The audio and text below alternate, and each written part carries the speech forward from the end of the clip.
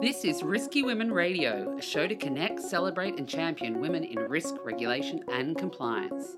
Sharing insight and perspective from the most influential members of our global Risky Women network on the latest developments we need to think about, the challenges we should all talk more about, and the innovation we are most excited about in governance, risk, and compliance. Bringing together the hundreds of senior women professionals already connected with a new emerging group of leading women and men. I'm Kimberly Cole, your Chief Risky Woman. Welcome to Risky Women Radio. Today's Risky Woman is Claire Williams from Barclays PLC. Claire is Director, Head of Reputation Risk, Corporate Communications at Barclays. We're thrilled to have Claire join us today and talk about reputation risk. I'm very thrilled to be here. Thank you very much for inviting me. Thank you. You've had a fascinating career, and I'm just going to give a brief synopsis. But you worked as a diplomat at the Foreign and Commonwealth Office. You had postings all over the world, Paris, Moscow, Mexico City.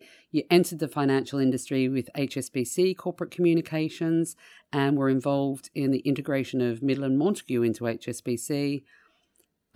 Then Credit Agricole, and you joined Barclays, I believe, in 2007 in corporate communications, and have obviously held a range of different roles in Hong Kong and now back in London, and obviously we met in Hong Kong. Yeah.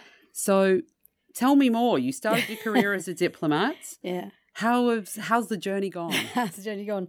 Well, it's funny that we're actually having this conversation today because today is the day we're recording for the purposes of this interview on the day that the A-level results come out in the UK. So I remember very well, and I'm not going to say how many moons ago it was that I had my A-level results, and I'd completely crashed my French A-level, a language that I'd been learning since I was 3. And I just absolutely bombed it. And so university was completely out of the question. And my personal circumstances were such that I couldn't go back, do another year. So what was I going to do? And I was already doing a secretarial course because my parents thought that was always something useful to fall back on. And as a result of that year doing that, I then went into the Foreign Office. On that track. So to describe me as being a diplomat is probably a bit of a misnomer, although I did have diplomatic status in Mexico City by the end. But it was an interesting, it was a beginning of a very fascinating journey and really cemented my interest in geopolitics in particular, and just the world in general, and living and understanding different cultures. So Paris was just an extraordinary place to be for a young person. I loved it, but I'd always wanted to go to the Soviet Union as it was in those days. So off I went to the Soviet Union, where I had a very curious role in a tiny department, which was the scientific department, which back in the 1980s was sort of a questionable department as to what it was really going to achieve. And one of the key things that we were expected to do was that my boss was expected to do, was to go out into the fields and pick up a piece of wheat, and so that we would be able to assess what the wheat harvest was going to be like, and therefore the impact on the Soviet economy. I mean, really strange things like that he had to do. And we reported back to London with the sort of exercise in not quite futility, but it was interesting. And it was a fascinating place to be, just living in that environment of a very closed society with very communist and everything that goes with that. And then off to Mexico City, where I had a really interesting role working for the number 2 in the embassy, who was involved in economics and the commercial section. And this was I was there during the first Mexican tequila crisis. And so the ECGD were coming over, Bank of England, and all kinds of people flying in the IMF to try and sort Mexico's massive financial problem out. And that was what really got me interested in this other world, of which I had very little knowledge but was having some insight into. And so although I came back to London and worked for 2.5 years for the Foreign Secretary and had an extraordinary privileged time flying around the world with him and the team. And this was the time of apartheid in South Africa, when we were doing a lot of work with the frontline states, so travelled all over Africa, trying to resolve some of the world's very intractable problems at the time. But then, big bang, and this interest that I developed put me into it was actually Midland Montague, yes, the Midland Bank of old. And I went into corporate communications, starting off doing events and hospitality and conferences, sponsorship, but working in the brand team. So I got a very clear insight into marketing and advertising and how you use that as a tool to build reputation. And then I got involved in internal communications. And then I was incredibly lucky and got selected to go to university. Midland had a program at the time called Campus, where they identified leaders of the future who'd not been to university, and they put 24 of us per year through university. So I went and did a year full-time at City University, doing a diploma in management and organisational studies, which was an extraordinary opportunity for which I'm very grateful.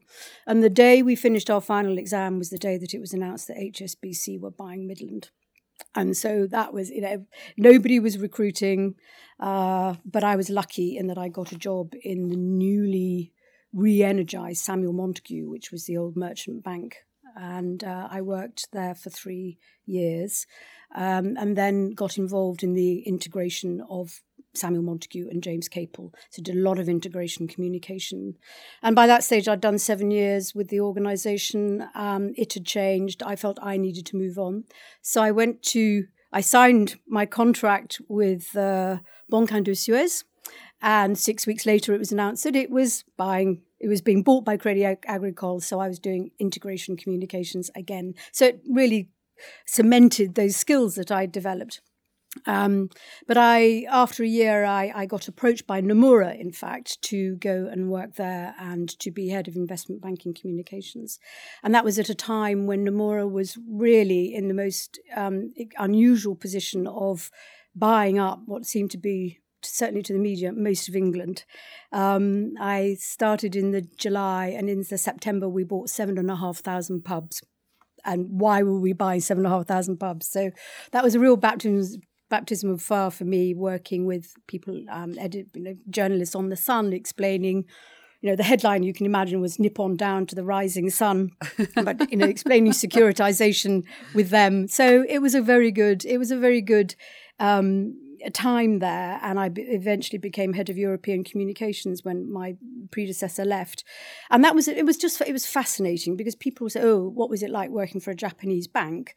But actually, it was a very international bank with something like 75 nationalities working in the one building. So it was a real insight into a very multicultural environment, but with Japanese characteristics, without question. And then after 10 years there, I left and actually thought I wasn't going to continue in career in communications in investment banking. And the fact that if I told you this was February 2007, it would show you that wasn't very good at predicting the future in financial services. But Barclays, I was, again, very lucky that I had a good contact at Barclays, and I ended up, as you know, starting in Hong Kong in the October of 2007, just as the financial crisis was really beginning to take off.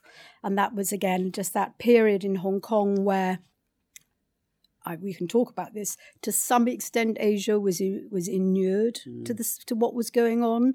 It was impacted, but not to the degree that other countries were in the West. And so that's really sort of where I got to. That's my journey. It's been. My boss always describes it as being rather unorthodox route into communications, but I'm not so sure that it is, because we're always accused of spinning, right, as in corporate communications. But instead of spinning for my country, I was spinning for my company. Excellent. Well, I love so many great elements there. Very global career. You've seen so many different things across different cultures and places. Communication, I think, is always key, no matter which industry, no matter which company that you're in. And then obviously integration and change, and we continue to see so much change and disruption today, so it'll be interesting to get into even more around that. So your role today in reputation management. Yes. Tell us more about what is that role and what are the key elements in that? Yeah, there aren't many organisations that have a dedicated reputation risk team, from what I've been able to establish, and it is really it's twofold in that, I would say, in that one part is around governance. So I should explain that I sit in corporate communications, but reputation risk is one of our 8 principal risks at Barclays under our enterprise risk management framework. So the key risk officer is the head of compliance in the second line, but I sit in the first line, or my team and I sit in the first line, and we are really helping to support the business in understanding and mitigating reputation risk across the business, across Barclays. But we also have been helping compliance in developing a new framework, policies, and then working with colleagues in corporate relations and across the bank to develop standards under the reputation risk framework, so that we can do some kind of evaluation, quantitative evaluation, but it is a very qualitative principal risk. And I think the holy grail is always to be able to, of all people who cover reputation risk wherever they sit in an organisation, is to be able to develop some kind of amazing set of quantitative metrics. But I think there's a danger in that, because it never will give you the entirety of what is the reputation risk that you're running. And so that's what we're really looking at, is trying to advise the business when they're thinking of a new product or a new service, thinking about the reputation impact of what that could develop into. And then there will be certain transactions that we would look at to, again, look at the reputation risk for Barclays in particular, but sometimes more broadly beyond Barclays, of the impact of what getting involved in a certain transaction might be. And I'm sure we'll get into more of that when we get into the expert section, because I think there's probably intersections across lots of different areas there that we could talk about. But, really fascinating career. And as you said, it may be a little unorthodox. So, you have effectively changed industries. Your career path is sort of woven through different countries, etc. I mean, what advice do you have for people to pursue different opportunities and how to think about that? Yeah. Well, I think it's very clear that from the beginning of my career, I knew that I wanted to be in the Foreign Office and travel. And I always call it travelling safely, because you arrived at a destination and there was always somebody there to greet you at the airport, and you had somewhere to move into. So it was a very safe route, I have to say, but fascinating. And I think my advice would be, it depends on your character as to whether you want to leap into the unknown or do something with a bit more, or work for something that's a bit more structured. And again, we can talk about internal mobility within a large organisation, which gives you the opportunity to go abroad. And I went to Hong Kong, and that was a real risk for me and for Barclays. I mean, I hadn't worked for them before, but they sent me out there. Unknown quantity, really, although obviously they did their background checks. But then they gave me that opportunity to, and I didn't talk about this actually when I was in Hong Kong. I moved after 7 years of being head of comms to doing a role that I felt would broaden my skill set, which was to do diversity and inclusion and citizenship. And by citizenship, this was not the programming that we had across Asia, but more around the purpose, values, and behaviours. The new set of the new ambition for Barclays at that time. So that was, again, for me, taking quite a risk. And I think it's really important, and particularly nowadays, where nobody is going to have a monoline career. I just think those days are over, and people have to have develop the resilience to move into different industries and different sectors, and to be open to that challenge. Yeah, that's very interesting because, yes, that role in Hong Kong as the citizenship and diversity inclusion, obviously we had a lot to do with each other. And do you think a lot of those initiatives and the discussion around diversity, inclusion and equality in society, do you think that's translating well and working with within the financial industry?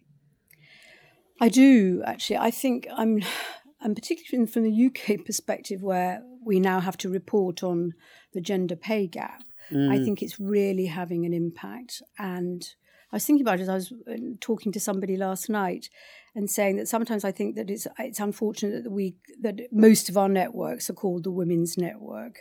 And I think they should actually be reframed and called the Gender Equality Network, because I think it then brings the men much more into the conversation and the debate and their understanding. And as you know, I got very involved, or we are as Barclays very involved in He for She, and I think it's so important to have men as part of the thinking how we're going to be able to make things better. And I think the other observation I have around all of this is that ESG, and I know we can talk about that a lot more also in a moment. But I think ESG investors, it's becoming more mainstream, and they are looking at what is the diversity, both in terms of gender, but also in terms of race, in not just in the boards, but in the leadership and what's coming through. So I think it's really becoming more and more important. And in this world where the kids coming through out of university have so much choice as to what they're going to be doing, and they look at financial services and they need to see that there is that it reflects them. That's the really important thing. So I think it is having a big impact on financial services, not just in the way we recruit people, think about recruitment, but also in promotion and bringing people. And if you're bringing people in at the more senior level, is not accepting a shortlist that is only men. You've got to ask for where are the women, and I think that's put a bit of a rocket also up the executive search consultancies also, that they have to give much greater consideration. They have to work harder. They have to find the women. Absolutely, yeah. No, so that's interesting insights there. So let's move on to our expert opinion section. 2018 has already seen a lot of high-profile incendiary crises engulf well-known corporations. We've had governments and individuals, go through many issues, and there are many stories almost daily in the press. Even in my home country of Australia, we've got an ongoing Royal Commission. It's almost creating real-time examples of reputational challenges as it's looking at and investigating potential misconduct within the Australian financial services industry. So reputation has never been more fragile, and reputational threats are increasing exponentially. Amplifying this situation is the rapidly changing communications environment. So you've got the divide between new and traditional media is almost non-existent. Smartphones are the primary news source, and reputations can be built and or lost on a like. The need to understand and mitigate and manage risk has never been more acute. So I would argue your role is, getting even more important. So given your role and looking at reputational risk for a firm as large in scope and as scale as Barclays, do you feel that managing risk and reputation has become more challenging in the age of social media and the internet? And how is that playing out? Absolutely. It is in this 24/7 world that we live in, where it's extraordinary, and it has become much more complex to manage, without question. Most people now joke about waking up every morning to see what the President of the United States has tweeted and what impact that can have across the world on a client or on an individual that you might have a banking relationship with. I mean, it's absolutely huge. So it's very challenging, and it's just the sheer proliferation of bloggers, vloggers, you name it, that they're all out there, and they all have an opinion, and it's not always. You have to be able to. The challenge, I think, for people in corporate communications and people managing reputation is passing that and knowing who are the people who are the most influential, who can really have an impact on your reputation, and how do you manage them and how do you get to know them. And how do you try to do that? How do you look at that ecosystem and try to manage and mitigate that risk? Well, it's you obviously monitor all the time and have you're looking at news feeds, you're looking at social media feeds, you're getting reporting in on a daily basis to see what's going on, and some of it's a lot of noise, and some of it you then have to, as I say, just have that ability to look at it and go, actually this one's important. And it may be that they've only got, let's say on a tweet, maybe they only have 4.5 thousand followers, but who are those followers? So you need to go right through and really do your sort of your due diligence on these people to understand, just how important they can be. And it's interesting because obviously it can have impact, yes, on the firm itself, but obviously the industry as well. Yeah. And I mean, if you look at things like, so reputation, you could pretty much start to marry very closely with trust. Yeah. And obviously financial markets and the trust in financial markets is fairly low at the moment. Yes. And if you look at the Edelman Index, I think, and they rank all different industries, institutions, government, etc.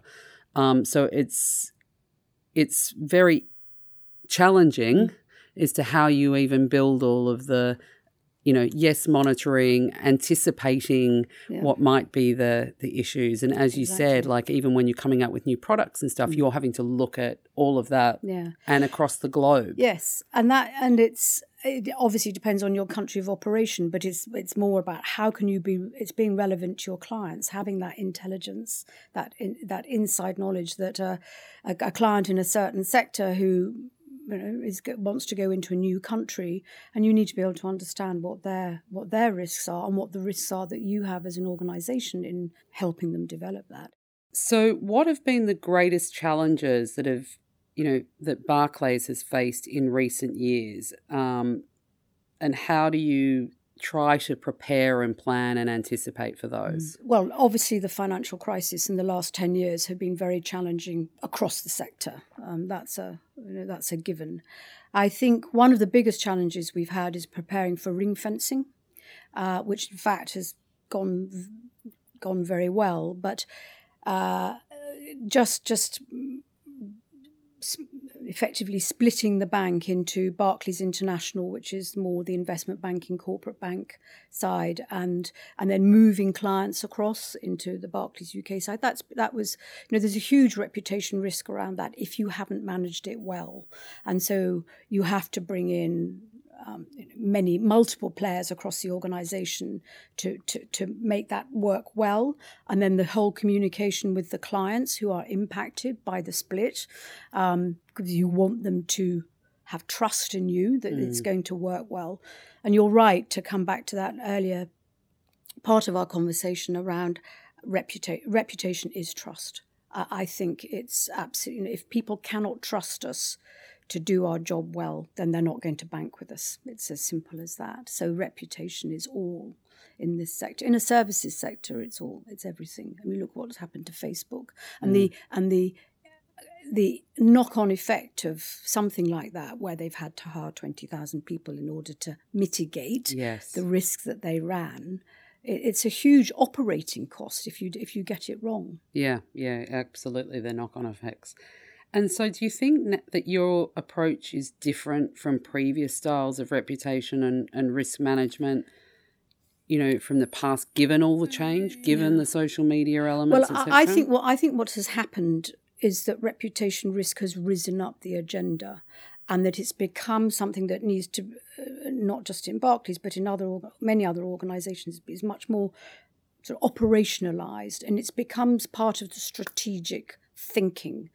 If we do this, what will the impact be? And I think to some degree that got lost in the last several, maybe couple of decades, that people hadn't really thought about it.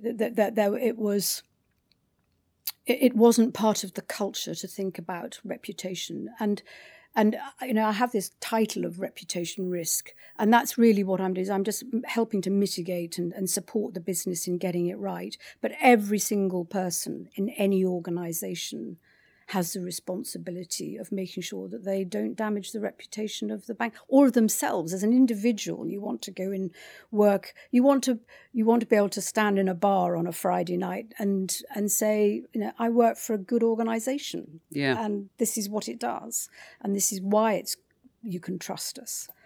Yeah, it's interesting because every single touch point is going to have an impact on your reputation across the organisation. And that's quite, that's boiling the ocean in terms of where you could look. Yes. So you have to put it into the business. You have to make sure that the business, yes, as I say, that you've operationalised it, that it just becomes, you don't even think about it, that it's just a given that what you're going to do, the decision that you take, is the kind of right thing to do. Is the right thing to do. Yeah. So, is that kind of the key lesson to be learnt around how to manage reputation and how to manage that risk? Yeah. Yes. Embedded in the business. Yeah. Put the responsibility, give them the tools and the frame, and as I said at the very beginning, the framework and the policy and the guidance, and then they get on and do the business, and I hope it doesn't go wrong. And given several of the crises that have happened, and you mentioned Facebook, and there's been many others that obviously affect those individual companies, but more broadly. What's your view on, when should they communicate, what kind of things that they should say, and this whole kind of, can silence ever be golden, really? I don't think silence can ever be golden. I think because given what we've just been talking about, the 24-hour nature of media these days and how things, if you don't address an issue pretty quickly, then it will get addressed for you, and you don't own it. Yeah. And so you cannot. So that's why so many organisations have crises management plans. They have massive playbooks. But you can bet your bottom dollar that what you've been planning for is not what has actually happened to you. The Sidewinder missile comes in and you just have not seen it coming. And there's a great Judge Business School has this great saying, which is just plan for surprises. Yeah. And I think it's all you can, with the best will in the world, but you never know what's going to come. And is there any, what do you think has been like really good examples of where there has been a particular, crises or reputational risk issue, not necessarily in Barclays, just more broadly, that you think has been handled particularly well? Actually, that's an interesting one. I'm not sure that anybody's done it brilliantly yet, but I think what I would say is I've seen organisations who, when a crisis has hit, and have learnt the lessons from that crisis and how they have then re-engineered their organisation and thought very hard about what kind of company they want to be and what they want to say about themselves. So something like Siemens, for example, which had that huge problem many years ago, and then I think if you look at the chemical sector in general, BASF, I think was at the time really. I think they set the bar very high for how you take a crisis and turn it into an opportunity, and just reframe whatever's going on in your sector. And I think the financial services sector has still probably got a bit of a way to go with that. Yeah. And do you think there's a role for regulatory changes that would help sort of mitigate future scandals? And well, I think from a financial services sector perspective, I think the regulations that have been put in place have been very good, and you hope that they are sufficient to make the sector safe for many years to come. But you just never know where the next crisis may come from, or where what may happen next. But I think more broadly around, so coming back to something like Facebook, or social media in general, where is the regulatory oversight? And I think there needs to be some thought given now to that, because it's moved from being these companies have moved from being startups and innovative and exciting and so on to being so embedded in everyday life that there's an expectation from multiple stakeholders that they're going to not behave well, but do the right thing. Again, comes back to doing the right thing. But the problem is that so much regulation was fit for the 20th century, but is not fit for the digital age, the 21st century. So I think there's a whole huge conversation that needs to go on. And necessarily government may not be the right people to work on this on their own. It needs to be a very collaborative effort because it impacts. It's just so invasive now. And how are they going to cope? How is government, or how are all of us going to cope with AI, automation, big data? The challenges that those are throwing up now are huge, and a government alone can't do it, or even in one large international body. And we talked a little bit about other areas that you'd been involved in. So intertwining diversity and risk. Do you think there's a risk in lack of diversity?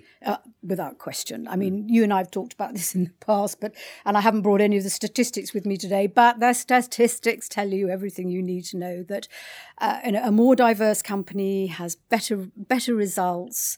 I referred earlier to the institutional investor community looking at this now, and I just don't think it's not going to cut it in the 21st century. The risk of not reflecting back the clients, the customers, the recruits that you want to have in your own organisation, then you're not going to succeed. And across the broader, you mentioned ESG, environmental, social and governance before, and the investor community. So do you think now that there is a changing view, and that people will be judging more on how firms behave environmentally, how they behave, with good governance, and that you already mentioned from a, diversity perspective.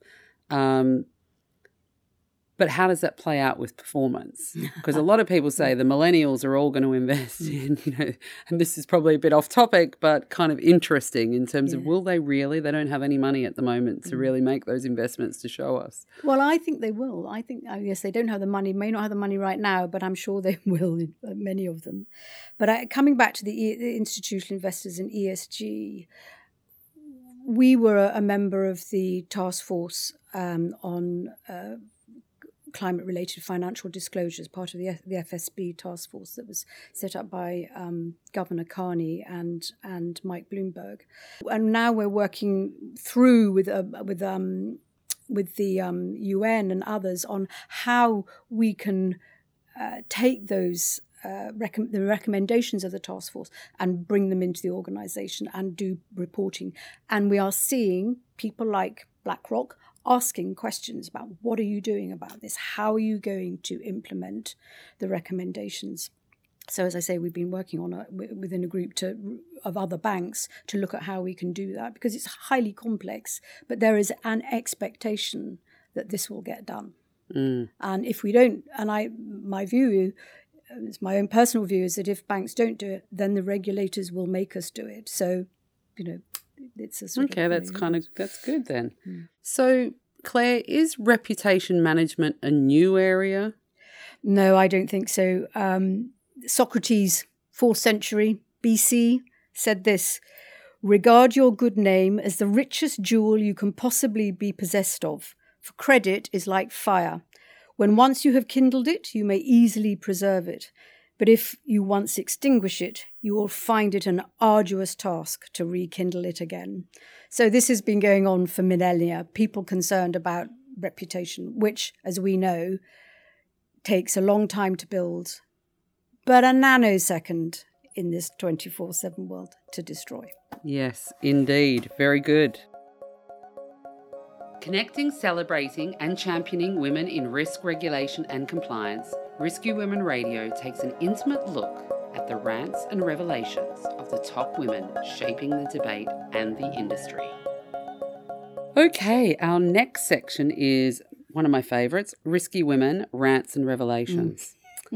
So what is your revelation, which, that piece of advice that you would like to give to our listeners and that, who are maybe starting out in their careers? Yeah, I thought long enough. I wish I'd been bolder, younger, and just leapt out, not done that, not done the safety blanket, but just gone, right, okay, the world is my oyster. I'll just go out and grab it. And I should have done it earlier. Excellent. And your rant, what one thing would you like to change now? I'm with you, and I'm such an admirer of the work that you've done on modern slavery and the challenges. And since moving to the UK, where it is less obvious, because I think when you've worked in Asia and you travel a lot in Asia, you see it around you all the time. And actually, I think in the UK it can feel very hidden. And every time I go into a nail bar now, I look and see, are these girls Vietnamese? And I wonder if they've been in any way coerced into doing what they're doing. And I would like the UK in general to be much more alive to what is under their nose. Yeah, hidden in plain sight. Hidden in plain sight, exactly. Excellent.